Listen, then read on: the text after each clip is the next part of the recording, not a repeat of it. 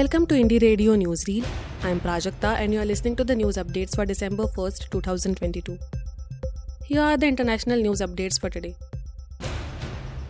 China signals ease in COVID policy after mass protests.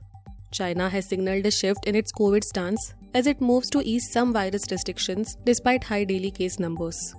Dozens of districts in Shanghai and Guangzhou, cities that have seen rising cases, were released from lockdown measures on Thursday.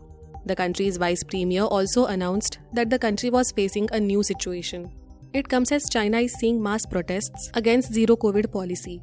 The unrest was triggered by a fire in a high-rise block in the western Xinjiang region that killed 10 people last week. Spanish PM targeted amid spate of explosive packages.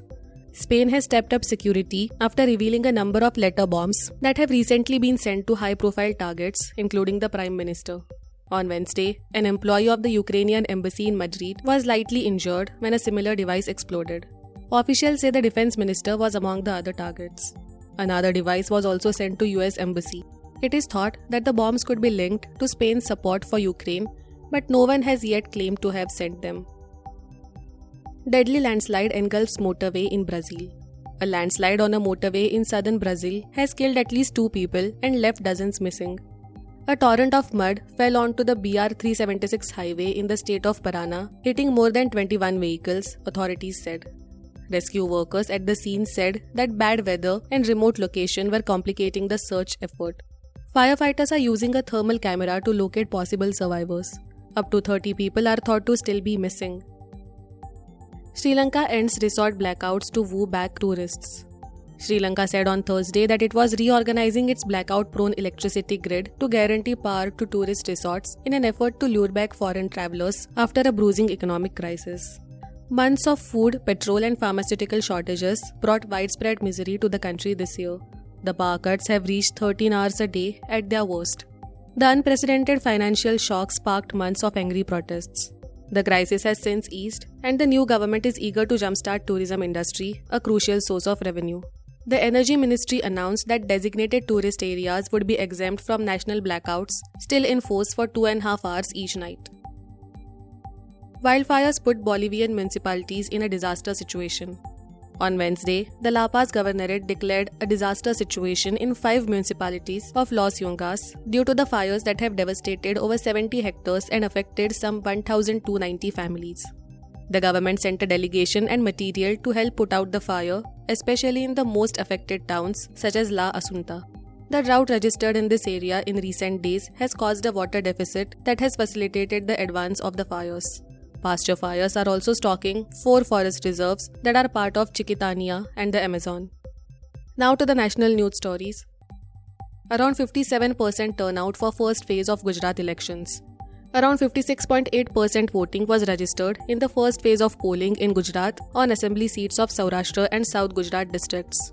Gujarat started voting on December 1st in the first phase of the assembly polls in 89 assembly constituencies spread across 19 districts.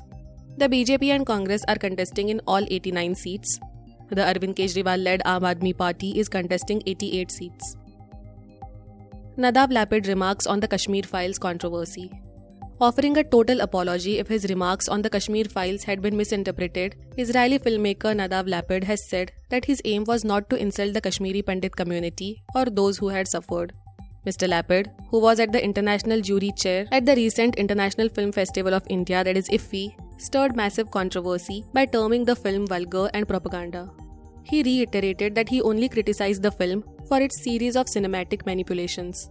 I didn't want to insult anyone. My aim was never to insult the people or their relatives who have suffered, he said. But he also added that at the same time, whatever I said, and I said clearly that for me and my fellow jury members, it was and it is a vulgar propaganda movie that didn't have a place and was inappropriate for such prestigious competitive section. I can repeat it again and again. Services at Mumbai Airport's Terminal 2 restored after system snag. Mumbai Airport's Terminal 2 on Thursday reported a technical snag in the system, causing long queues, delay and inconvenience for passengers. Several airline services have been impacted.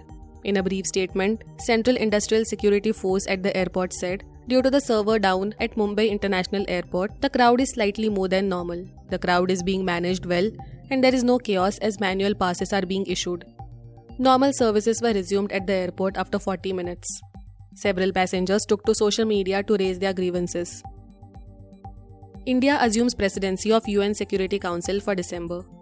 India on Thursday assumed the rotating presidency of the 15-nation UN Security Council for the month of December. During this time, it will host signature events on countering terrorism and reformed multilateralism. India's permanent representative to the UN, Ambassador Ruchira Kamboj, will sit in the president's seat at the horseshoe table.